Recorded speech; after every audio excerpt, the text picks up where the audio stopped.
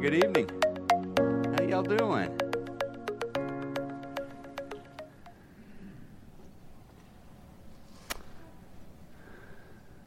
Pai nosso que estais nos céus, santificado seja o seu nome, que a sua vontade seja feita na terra como estás feita nos céus. Our Father which art in heaven, hallowed be thy name. This prayer is for sure the most famous prayer in history. It's interesting, my daughter brought home a homework assignment from her Spanish class this week to memorize the Padre Nuestro in Spanish, and it is powerful. Luke chapter 11, verse 1, one day Jesus was praying in a certain place. When he finished praying, his disciples said to him, "Lord, teach us to pray, just as John taught his disciples." So there they were, watching him pray by himself, wanting to learn to pray like that, to have that kind of relationship with God, that kind of intimacy. And now in Matthew chapter 6, verses 9 to 13, here's the prayer in its form that we're most familiar with. This then is how you should pray. The answer to that question teaches how to pray. This then is how you should pray. Our Father in heaven, hallowed be thy name. Your kingdom come, your will be done on earth as it is in heaven. Give us today our daily bread. Forgive us our debts as we have also forgiven our debtors. And lead us not into temptation, but deliver us from the evil one. So tonight, we're going to be taking on the Lord's Prayer, and just to be super clear, we're not going to get through it, right? We'll spend at least 3 weeks here, maybe more. We'll see how this goes. But there's a lot packed into this prayer. In fact, tonight we won't get out of the first verse. Jesus begins that prayer. This is how you should pray. Our Father who art in heaven. Our Father who art in heaven. Now we are so familiar with that prayer. Most of us could probably recite that prayer. We're certainly familiar with that phrase, our Father in heaven. In fact, that's the way a lot of us begin our prayers. And that's good. It's just that familiarity, I think, just to recognize that familiarity can conceal, I think, the revolutionary nature, the upending nature of that beginning to a prayer, which for a Jewish man would have been unheard of, at best, scandalous at worst. Our Father who art in heaven. Calling God your Father in prayer wasn't normal. Sure, it's a metaphor used in the Old Testament, but you addressing him as Father, unheard of. J.I. Packer wrote about it. He said, "You sum up the whole of New Testament teaching in a single phrase if you speak of it as a revelation of the fatherhood of the Holy Creator. In the same way, you sum up the whole of New Testament religion if you describe it as the knowledge of God as one's Holy Father. If you want to judge how well a person understands Christianity, find out how much he makes of the thought of being God's child and having God as his Father. If this is not the thought that prompts and controls his worship and prayers and his whole outlook in life, it means he does not understand Christianity very well at all." Don't know if you agree with that or not. It's a strong statement. But certainly, that idea that we have of God as our Father that Jesus presented to us is a central idea in the Christian faith. Paul, in Galatians 3:26, says, "For you are all children of God through faith in Christ Jesus." We are God's children. We are more than His creation. We are His precious sons and daughters. Let's talk tonight briefly as we introduce this prayer about four reality-shaping, let's call those reality-shaping concepts from just that first phrase of the prayer. The first one I would say is this: when I pray, I'm coming before my Father who is close, who is very close. And that was a new concept to the Jewish people. The disciples noticed that it was new and fresh and appealing. They saw that in the prayer life of Jesus, this intimacy, this familiarity that he had with the Lord that they had never seen in the lives of other rabbis, of other teachers, of other people of faith. And we know that a major part of that, the relationship Jesus had with God, the major part of that was that he was in fact the only begotten of God. Okay. John 3:16. So yes, there absolutely can't overstate there was a fundamentally different relationship that Jesus had with the Father than anyone else had had before. They had existed forever in really an indescribable state of union. And the disciples wanted to get a tutorial from Jesus because they noticed this difference. They also, I think it's fair to say, they also noticed the power with which he lived, the power with which he exorcised demons and healed sicknesses through his authority and his relationship with God. And so when he taught his disciples how to pray, he taught them to pray to their Father in heaven. And that notion was revolutionary. It was new to the Jewish people. Now, they would have been familiar with addressing God in prayer as Elohim, very formal, yet sort of generic name for God. There were other pagan cultures around there that would have called God Elohim or used that word as well. They would have addressed their God as Elohim. They would have been very comfortable addressing God as their Adonai, as their Lord or Master. And they had the special name of God, which they did not use. They kept it special and sacred. That name Yahweh, which was the very personal covenant name that God revealed, of course, first to Moses. But it was a name so sacred they didn't speak it out loud. So they knew kind of these names, including that very intimate name. But here's Jesus, when asked, teach us to pray, beginning essentially the model prayer. Here it is, with our Father in heaven.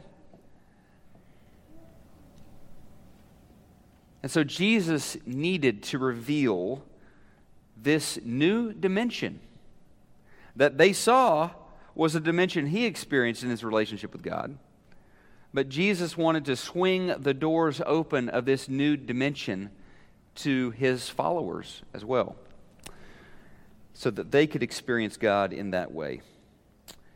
So it's a revolution in how human beings approached God. And in that context, it makes a lot of sense out of like that verse in Hebrews about how we approach the throne of grace with confidence. When you know God as Father, it changes things. Not as overlord, not as slave driver, not merely as creator or almighty, but as Father, it changes things. And Jesus certainly could have taught us to pray, our Creator, who art in heaven, would have been fine, would have been true, as God is our Creator. But Jesus said the secret to connecting with God starts with recognizing His fatherhood in your life.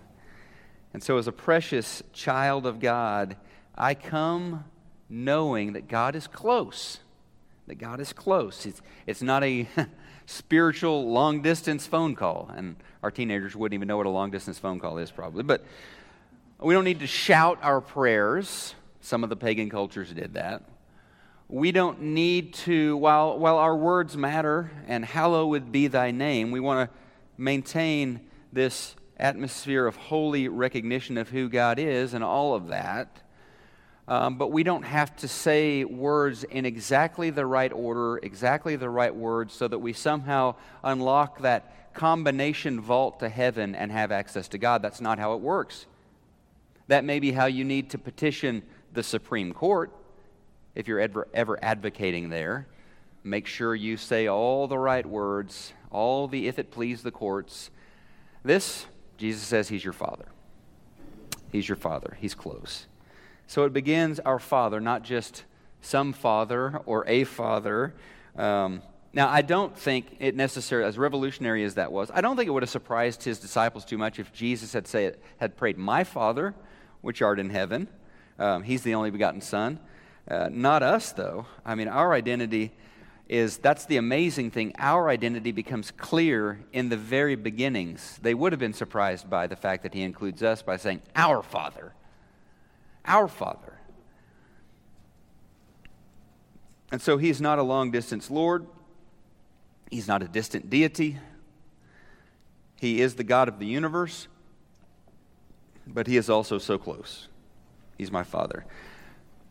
Acts chapter 17, verse 27. This is a sermon by Paul on Mars Hill in Athens. Acts chapter 7, verse 27 from the Message, so it'll sound a little different perhaps than what you're familiar with. As Paul is preaching, he says this: He, God, He doesn't play hide and seek with us. He's not remote. He's near. God the Father, not playing hard to get, not hiding from you, near. And by the way, Paul is preaching this to a pagan audience on a hill covered in idols. God is close, guys. God is close. And as a father, He's close, but He is also caring. So here's where we have, I think this is fairly self-explanatory, but it's nice to kind of draw kind of some lines, recognize some things. Not all of us have a close relationship with our Father. Not all of us enjoyed a being reared by a father who was caring. Or maybe was caring sometimes and seemed very cold other times, or even cruel other times.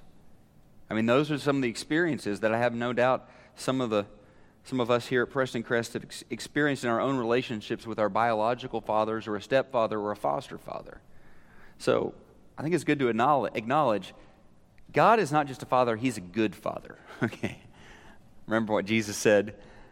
You human dads, you know that if your son asks for a fish, you're not going to hand him a snake. Well, this is my rough translation. Jesus said, you guys really aren't all that great as fathers. God is. God is caring. He is a good father. And that imagery even is captured to some extent in the Old Testament, although they didn't necessarily call God Father. That imagery is used. So the psalmist, I think, captures that in Psalm 103, verses 12 to 14. Beautiful, beautiful lyrics to a song here. He has removed our sins as far from us as the east is from the west. That's good, isn't it? The Lord is like a father. So this is a simile in the psalm. The Lord is like a father to His children, tender and compassionate to those who fear Him. For He knows how weak we are. He remembers that we are only dust. Now, normally, at least I'll confess this, I think it's probably true for most of us. Normally, we don't want people to see our weaknesses. We don't want those to be exposed, so we spend a lot of time on our resumes. We spend a lot of time, if you're looking for a job, getting just the right references.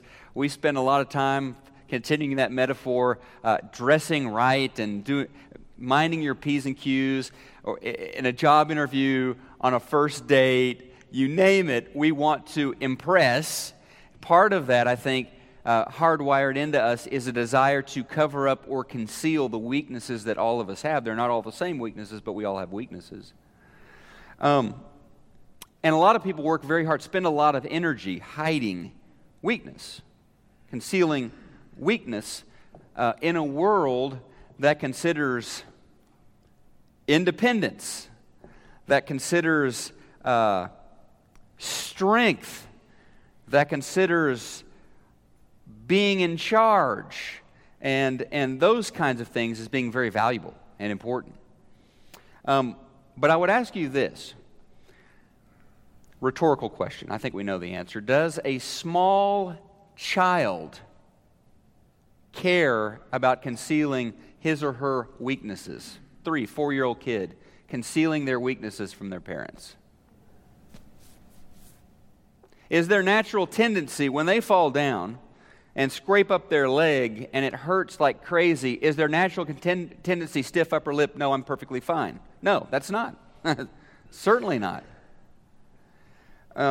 Generally, the little ones are very open, aren't they, with expressing that their tummy hurts, with expressing that late at night they had a bad dream, or there's a monster in the closet, and running into mom and dad's room and hopping in bed with them because they know they're safe there. Normally, a small child is very okay with being held when they're not feeling well. And so our Heavenly Father, your Heavenly Father, I love that phrase. He knows our weaknesses. He knows that we're just dust. He knows what's up. We're not going to hide any of that from Him. We're not going to pad our resume or manage to fool Him with our impressive words or how we handle ourselves. He knows our weaknesses, so we're not hiding those from Him. There's freedom in that. There's great freedom in that. Knowing that He looks at you and He remembers who you are, that your days are numbered, and that you have your weaknesses. So He's rescued us from sin, which is good news. The psalmist says He is also just like a father, a good father, just like a good father with a child, tender and compassionate. Number 3, our Father who art in heaven. Number 3, when I pray, I'm coming before my Father who is constant. I'm not always that constant. I have good days and I have bad days. I think I'm generally a pretty good dad. But I've had my moments, which I certainly wouldn't want to have replayed for y'all tonight on the screens. Not maybe being the best dad, being a little inconsistent, a little patchy with the way I father my kids. But Jesus reminds us He's our Father in heaven. He's our Father in heaven. In heaven, there are no tornado sirens. There are no stock market crashes or corrections, right? It's a nice way of saying, uh-oh.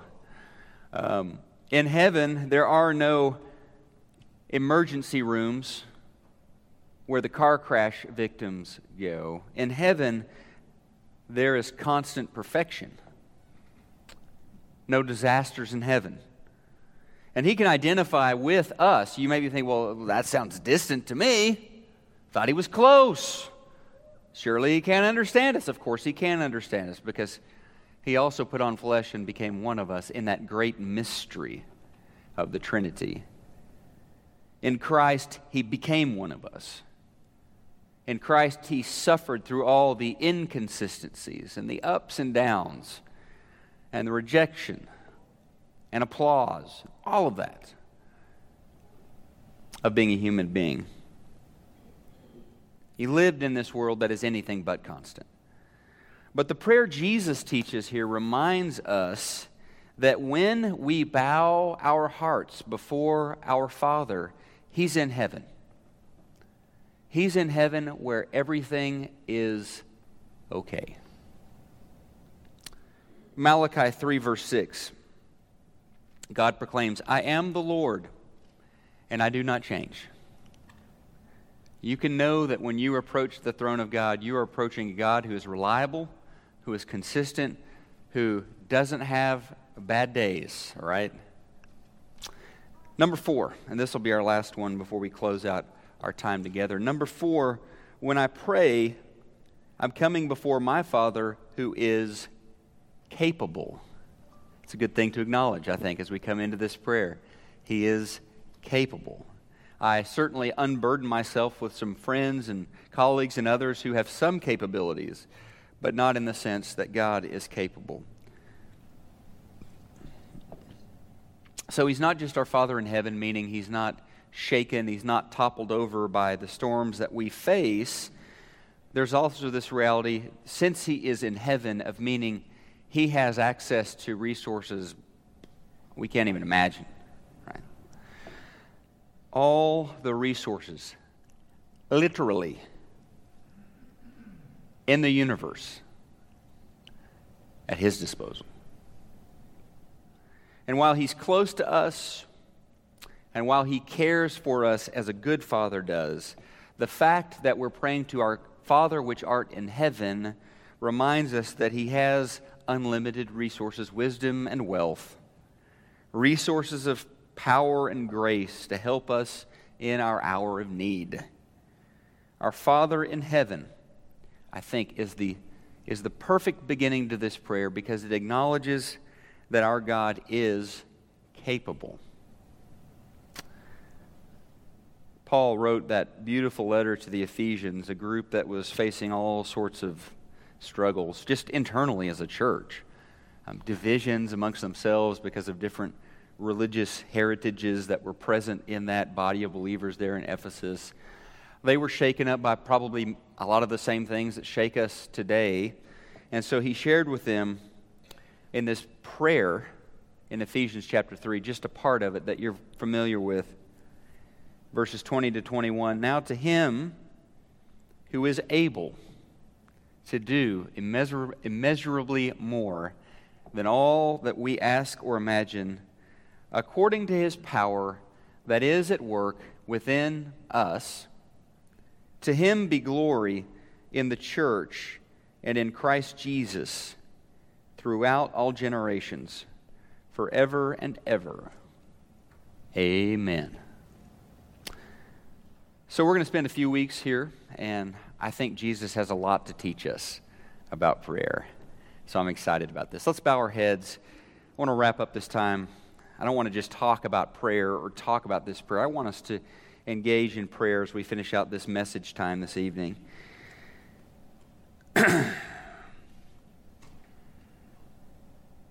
Our Father in heaven, we long to know You more deeply. We desire to feel Your love more tangibly. We want to approach Your throne with the innocence of a young child stumbling into mom and dad's bedroom late at night after a scary dream.